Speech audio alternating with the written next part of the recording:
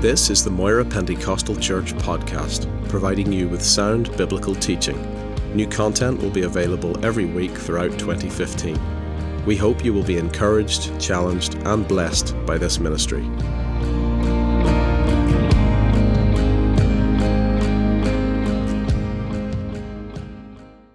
The great resurrection chapter, 1 Corinthians chapter 15.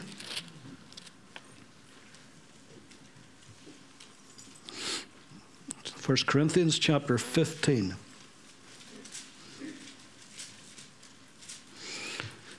Reading from verse 3.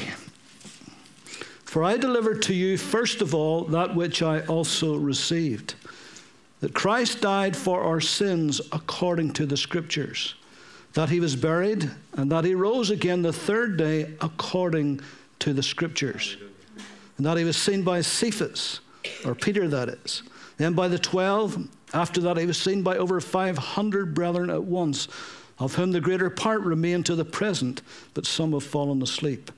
After that he was seen by James, and then by all the apostles. Then last of all he was seen by me also, as one born out of due season. For I am the least of the apostles, who am not worthy to be called an apostle, because I persecuted the church of God. But by the grace of God I am what I am. Amen. No one doubted that Jesus of Nazareth died that day on that Roman cross. Certainly not the soldiers who nailed him to that cross and who drove a spear into his side. Not the scribes and Pharisees who put him on trial and who eventually got him put onto that cross, but removed his body because the Sabbath was coming on and made sure he had died before his body was taken off the cross. Not his mother and a few women and John, who stood and watched him die that cruel death. Not Peter, who denied him and with the rest of the disciples fled. Not Pilate, who ordered his execution, knowing full well that those soldiers would be very thorough in their carrying out of their grisly task.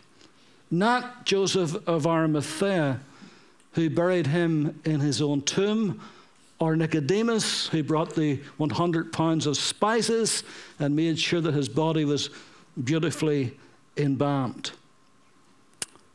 For 3 days, anyone who was a friend or a foe of Jesus was left in absolutely no doubt that he had died. That his 3-year itinerant ministry was gone forever. Whatever the hopes and dreams of his friends and of his disciples had been to that point were now irrevocably lost forever. It was over for good as far as they were concerned. The Jews were satisfied. This dangerous preacher was at last gone. His influence that was spreading like wildfire, that was threatening all the religious traditions, had been finally snuffed out. And very soon, probably in a few weeks, he would be forgotten. His disciples would go back to their day jobs. And everything that this so-called Messiah had promised would no longer be a reality. And anyway, there had been many Messiahs, so-called, who had come and gone. And after they had gone, within just weeks or months, they were never heard of again, and their disciples were scattered and disillusioned. And that would be the end of it. But we know that that was not the end of it. Hallelujah. That was just the beginning of it. He rose again the third day according to the Scriptures. He had died according to the Scriptures. He rose again according to the Scriptures. This tells us that this was no misfortune upon a Jewish itinerant messianic preacher. That this was something that was foreordained and predestined by God himself. It was according to the Scriptures. The Scriptures were fulfilled right to the very letter, right to the very moment. What else but the resurrection could have turned those disheartened, deluded, so-called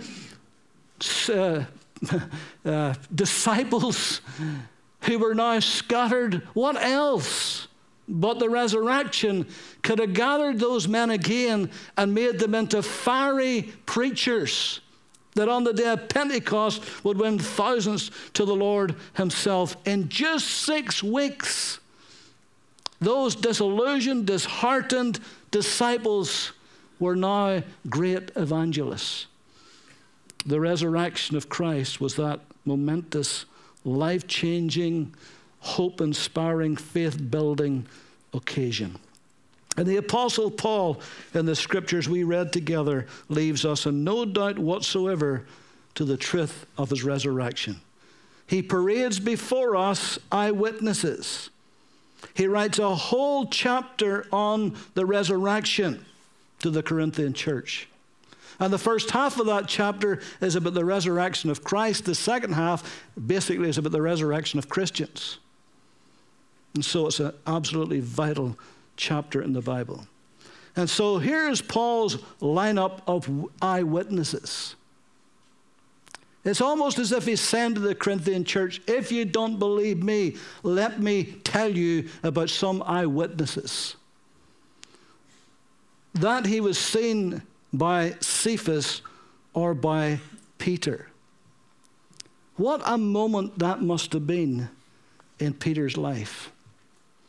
Because the last time that Peter and Jesus' eyes met, you'll remember, was that moment at that third time he denied his master. And when the rooster crowed, Jesus turned around and looked at him, and their eyes met. Here's what the Scriptures say. In Luke 22:60, don't turn to it. But Peter said, this is his third denial, "Man, I do not know what you're saying." And immediately, while he was still speaking, the rooster crowed. And the Lord turned and looked at Peter. Then Peter remembered the word of the Lord, how he had said to him, "Before the rooster crows, you will deny me 3 times." So Peter went out and he wept bitterly. What a dark 3 days that must have been in his life. We know that Judas went out and hung himself. And I'm sure the thought maybe passed Peter's mind also. What a terrible, humiliating, embarrassing situation. The one who promised that he would even die for Jesus has denied him, and Jesus looked him right in the eye at that fateful moment. But now, after the resurrection, he meets Jesus, and Jesus again looks him right in the eye. What a moment that must have been for Peter. What was running through his mind at that time? Bible doesn't tell us. But what a precious moment. He was seen by Peter. Then it says in verse 5 again, he was seen by the 12. Now on that first resurrection evening, whenever 10 of those disciples, remember Judas is gone, and 10 out of the remaining 11 were in that room with the doors locked. In fear of their lives, they were afraid of the Jews. Perhaps the Jews would seek them out and get them crucified too. Stamp out this heretical sect. And so they were genuinely afraid, and they were in hiding. And all of a sudden, it wasn't a knock on the door. The door didn't open, but Jesus just literally appeared in their very presence. What a moment that must have been for all of them that was there.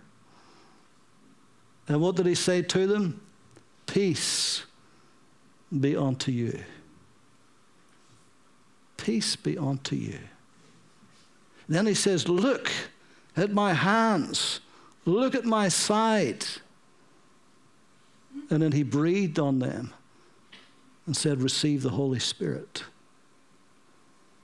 And in that few moments, their lives were changed forever. Suddenly, he appeared. But Thomas was not with them that night. We don't know why. Maybe his disillusionment with the whole movement was shattered. Maybe he felt, what's the point in us meeting together? What good's it going to do? We'll just commiserate with each other.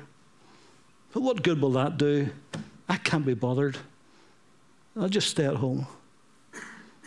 But then when the word got back, when the disciple says, we have seen the Lord.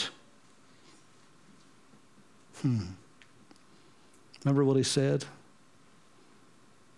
Unless and until I see the nail prints in his hands and put my finger in them.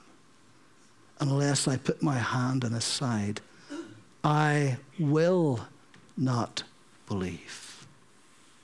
Not that I cannot believe, I will not believe. He had a problem with his will.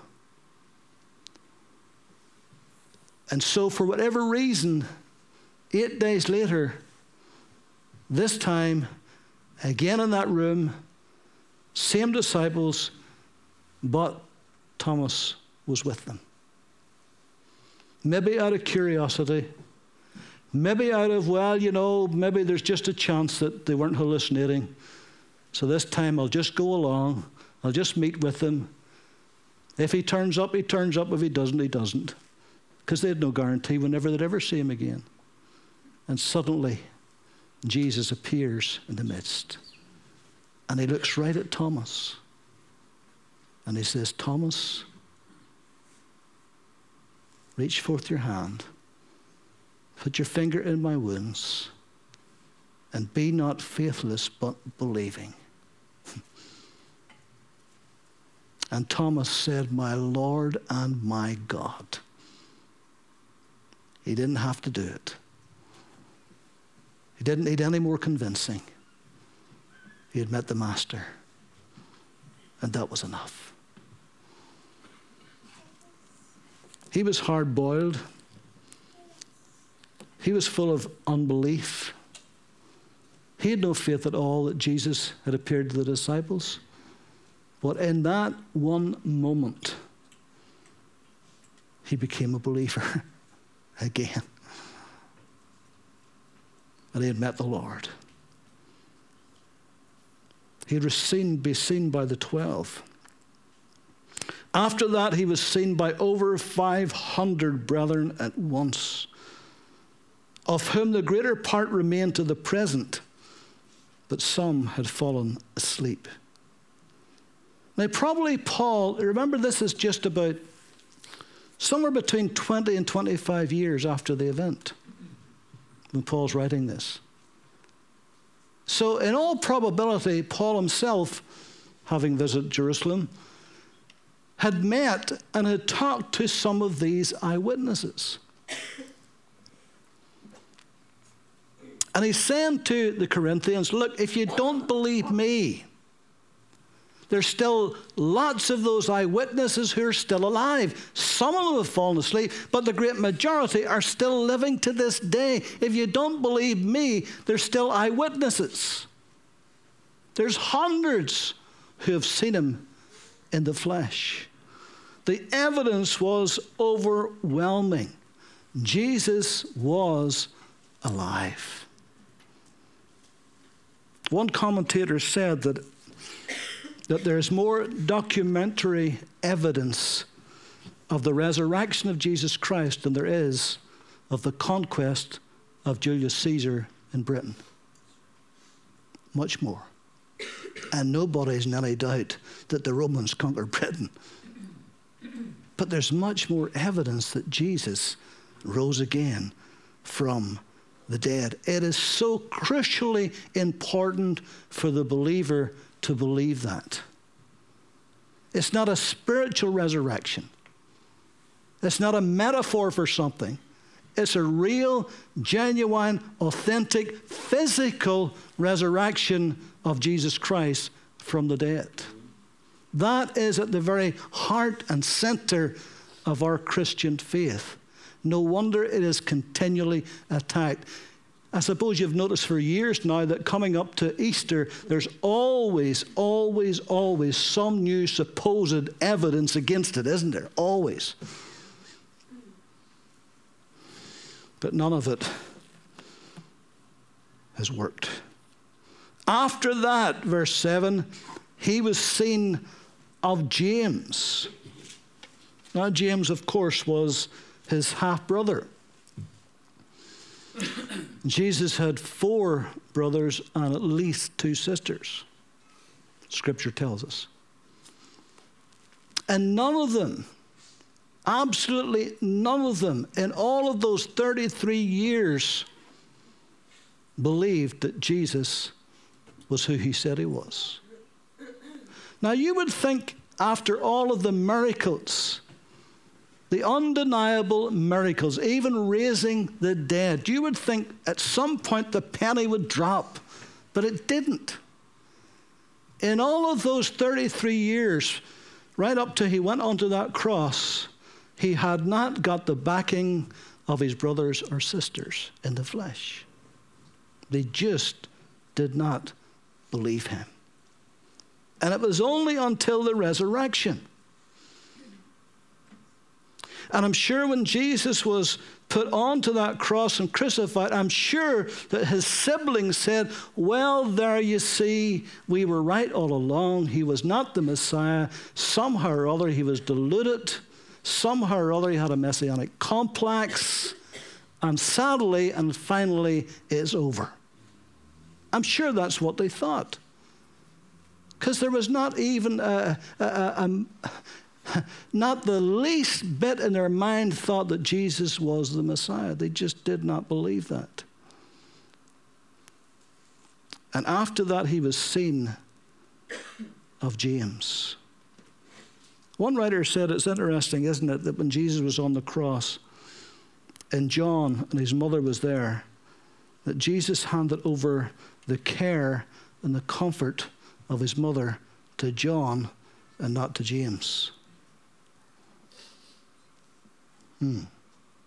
Well, there's maybe 2 reasons for that. First of all, James wasn't there. And John was. And secondly, Jesus, by his foreknowledge, knew which disciple would outlive all of the rest.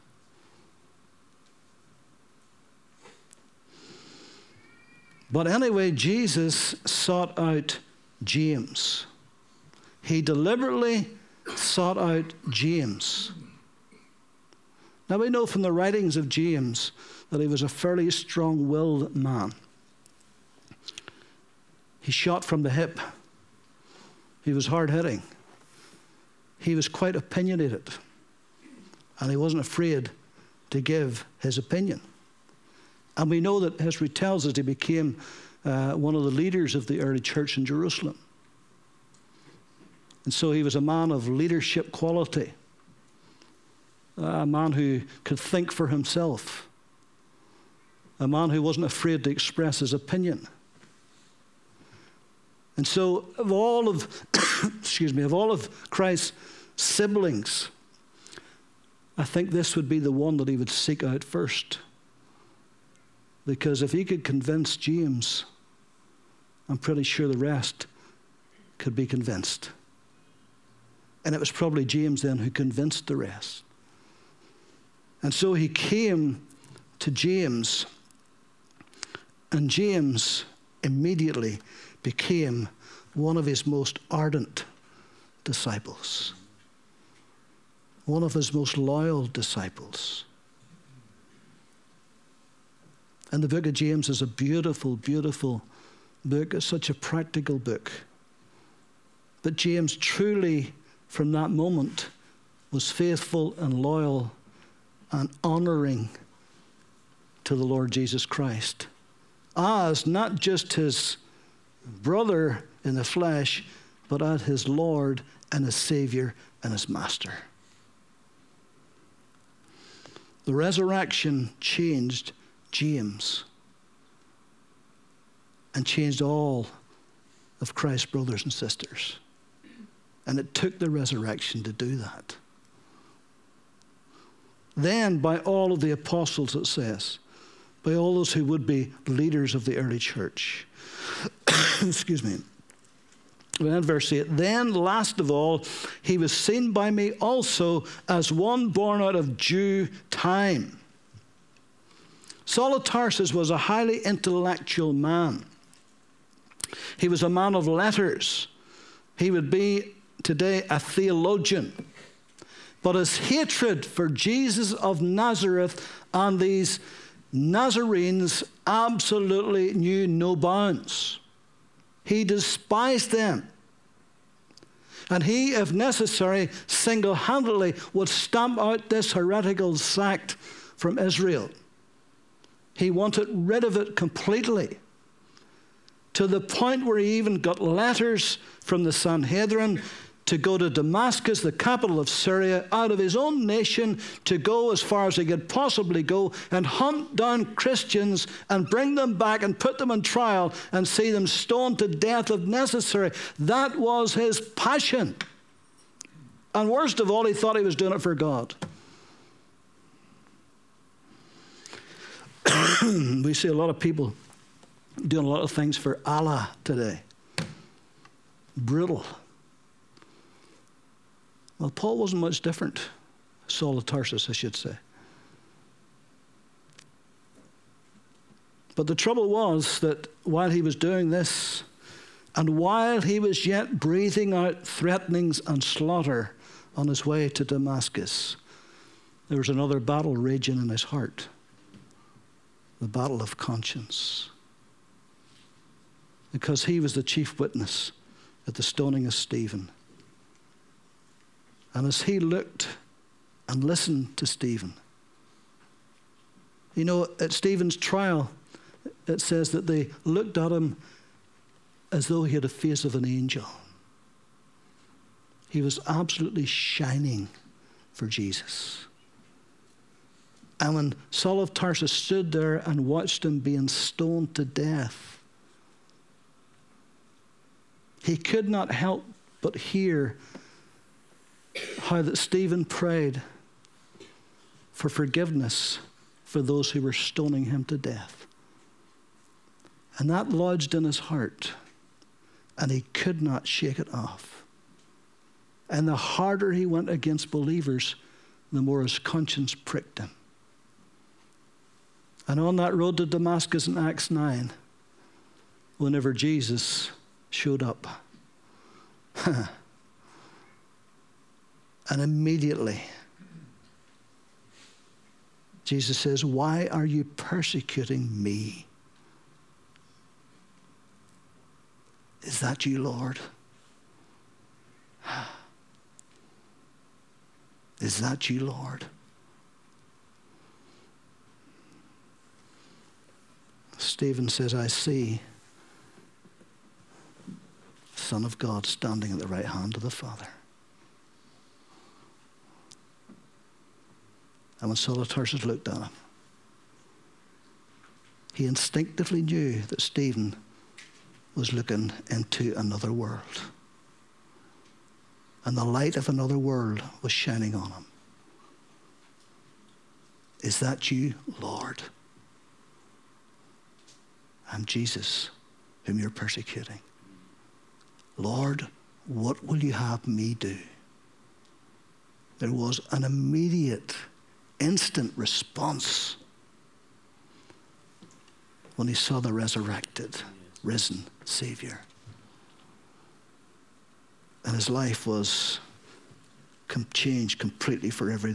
Christianity's greatest opponent became Christianity's greatest proponent. Christianity's greatest antagonist became Christianity's greatest apologist. Christianity's greatest adversary became Christianity's greatest advocate. In an instant, in a moment of time. The resurrection had startling effects on all of the disciples. Haven't time this morning to tell you about Mary Magdalene. What a beautiful, touching, poignant story that is. In that cold resurrection morning, when she thought Jesus was the gardener, until he said her name, Mary. And once he said her name, Mary, she instantly recognized him. Haven't time to tell you about the two on the road to Emmaus, with their hearts burned within them. When they hadn't recognized Jesus, as they walked along the way, and he began to open them, Moses and the prophets and all the scriptures concerning himself. And then suddenly their eyes were opened and they saw him. They saw him. Everyone who met Christ after the resurrection was absolutely changed forever. Now, there are several reasons why Jesus was raised from the dead. Scripture tells us in Romans 4:25 that God raised him from the dead for our justification. Listen to it. He who was delivered up because of our offenses was raised for our justification. Raised for our justification. We are justified before God today. Not that we deserved it, not that we earned it, but we are justified before a holy God because Christ was delivered for our offenses and raised for our justification. He had to be raised for our justification. The cross and the empty tomb go together. Can't separate them. God raised him from the dead to prove his deity. Romans 1:3-4, concerning his Son, Jesus Christ, our Lord, who was born of the seed of David according to the flesh, declared to be the Son of God with power according to the Spirit of holiness by the resurrection from the dead.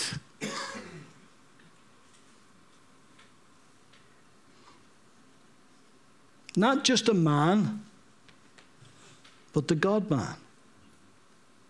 In him dwells all the fullness of the Godhead bodily.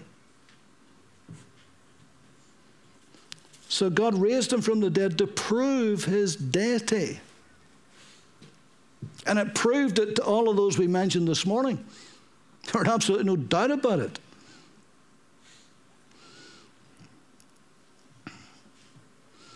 There were signs that the Lord himself gave regarding his resurrection. The scribes and the Pharisees came to him seeking a sign. And he says, an adulterous generation seeks after signs. But he says, I'll give you a sign. A sign of the prophet Jonah. He was 3 days and 3 nights in the belly of the great fish. But he came out of that fish. And the Son of Man will be 3 days and 3 nights in the heart of the earth. But he'll come out of there. There's a sign for you. Want a sign? I'll give you a sign. See all these great stones in the temple?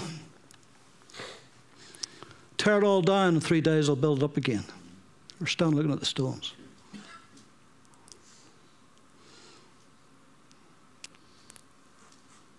For 46 years this has been building. And you're going to build it up in 3 days? But he was talking about his body. His body. God's temple on earth. 3 days. Rose up again. Isaac goes up Mount Moriah. 3-day journey. comes back again. And the action by Abraham and Isaac, God took it as if he'd killed them. It was symbolic of the resurrection. God raised him up from the dead to prove his deity. In Revelation chapter 1, in verse 8,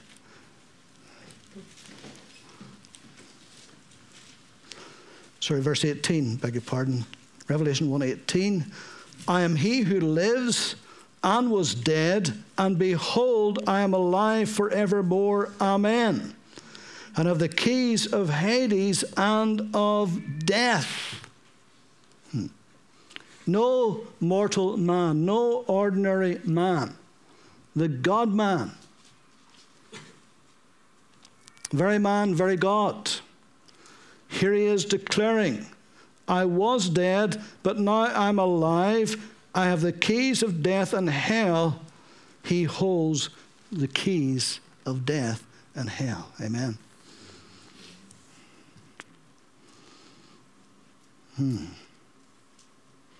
God raised him from the dead to be the head of the church.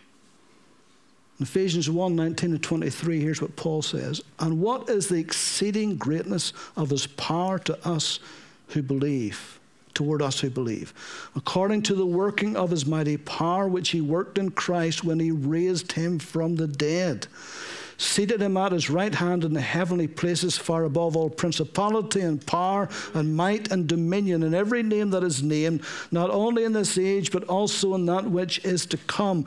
He has put all things under his feet, and gave him to be the head over all things to the church, which is his body, the fullness of him who fills all in all. The resurrected, living Christ is the head of the church. That's what makes Christianity so uniquely different. Yes, they all had their prophets, but they're all dead and gone and buried. But Jesus came back from the dead and is still alive, never more to die, seated at the right hand of the Father, and is the head of the church. Not the Pope, not the Queen of England, but Jesus Christ is the head of the church, and only Jesus.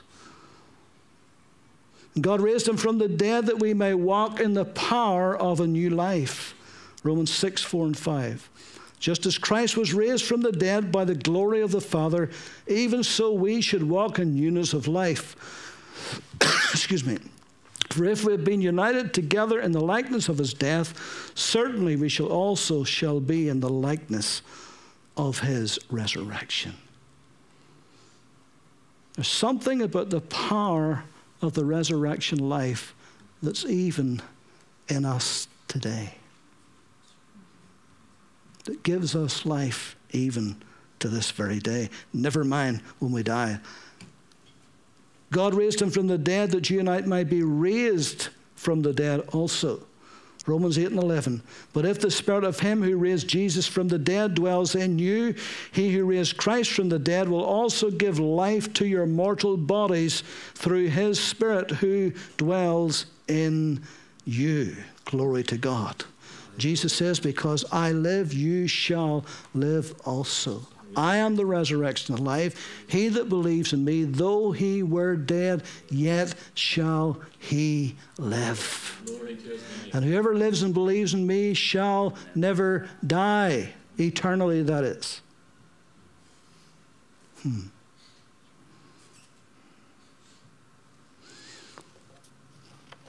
It's never a pleasant task to conduct funerals,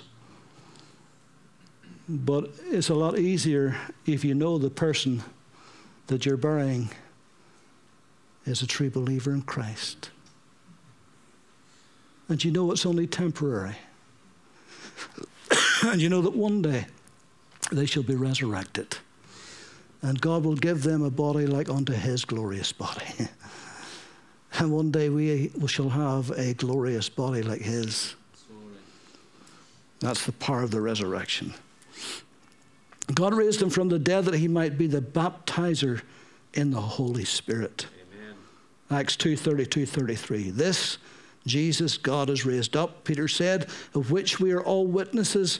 Therefore, being exalted to the right hand of God, and having received from the Father the promise of the Holy Spirit, he poured out this which ye both see and hear. He is the baptizer in the Holy Spirit. John the Baptist said so, didn't he?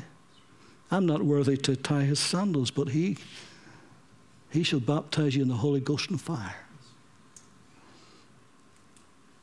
God raised him from the dead that he might be a prince and a savior. Acts 5:30 and 31. The God of our fathers raised up Jesus, whom you murdered by hanging on a tree. Him God has exalted to his right hand to be the prince and savior. Hallelujah. God raised him from the dead to be our intercessor and our advocate. Romans 8:34. Who is he who condemns? It is Christ who died and furthermore is also risen, who is even at the right hand of God, who also makes intercession for us. From that moment on the Mount of Olives when Jesus ascended and those disciples stood gazing up, from that moment, and he took his place at the right hand of the Father, from that moment, he has never, ever stopped praying for you.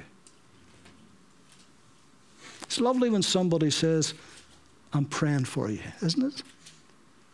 But know that Jesus is our intercessor. He's our advocate in heaven. He's the one that sits at the right hand of the Father. And if the accuser of the brethren comes along, Jesus is our advocate. He's our intercessor. And if Christ is praying for you at the right hand of the Father, you're going to make it. You're going to get through. Lovely when the brethren pray. And we pray for people every Tuesday night and every Thursday night in this church. We call your name out and we pray for you, and that's good and right that we do that. But Jesus is praying for you. And his prayers never fail. Sure they don't. He is the intercessor, our advocate. The resurrection is the very central plank of all that we believe. Take the resurrection away, and the rest will crumble and fall. The resurrection is the evidence. It's the proof. Glory to God. Now, Jesus met with those disciples for a period of 40 days by many infallible proofs. And then he was gone. Then he was gone.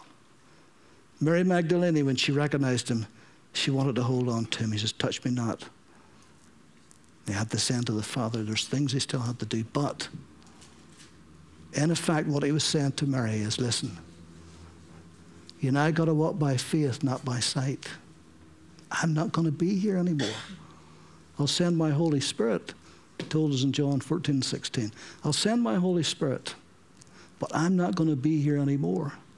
So you're going to have to walk by faith and not by sight. Thomas said, my Lord and my God. Jesus says, blessed are you, Thomas. You've seen me, but blessed are those who have never seen me. That's us. We're the ones who are walking by faith, not by sight.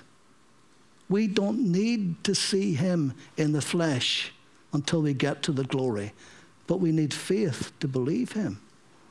Amen? And today we have worshipped and rejoiced because of Christ's resurrection, and it's right that we should do so because that's the central plank in our Christian faith. And so, be blessed today. We serve a risen Savior, a living Christ, one who is and will return to this earth. And the mockers and the scoffers may laugh and sneer and snigger and think we're nuts. But one day they won't. Because one day the eastern sky will break. Amen. One day the Bible says men will cry for the rocks and the mountains to fall and hide us from him. He's coming. So he is coming back. And people can laugh and mock and jeer all they like, but he will return. Unto them that look for him shall he appear the second time without sin unto salvation. So we're looking for his return. Amen? Amen? Let's pray.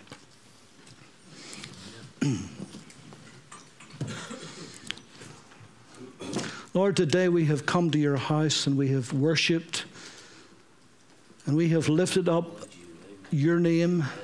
We have exalted the name of Jesus, our risen Savior, today.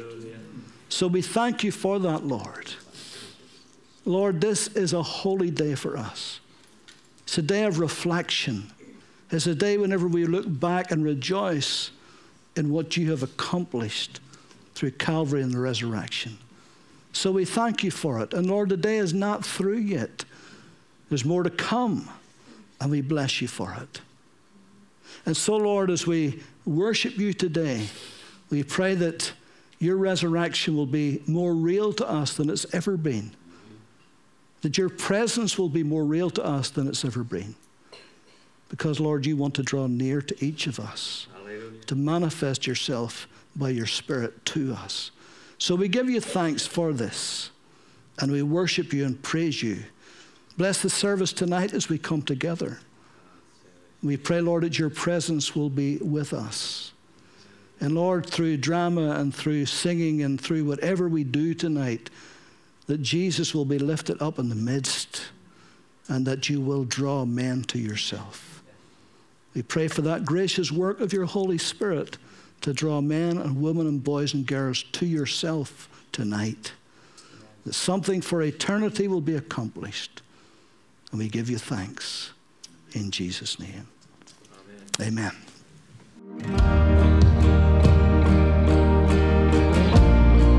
Thank you for listening to this podcast. You can also watch the Sermon of the Month video at youtube.com/Moira Pentecostal or download the sermon video through our iTunes video podcast. For more information, visit us at www.mpc.org.uk.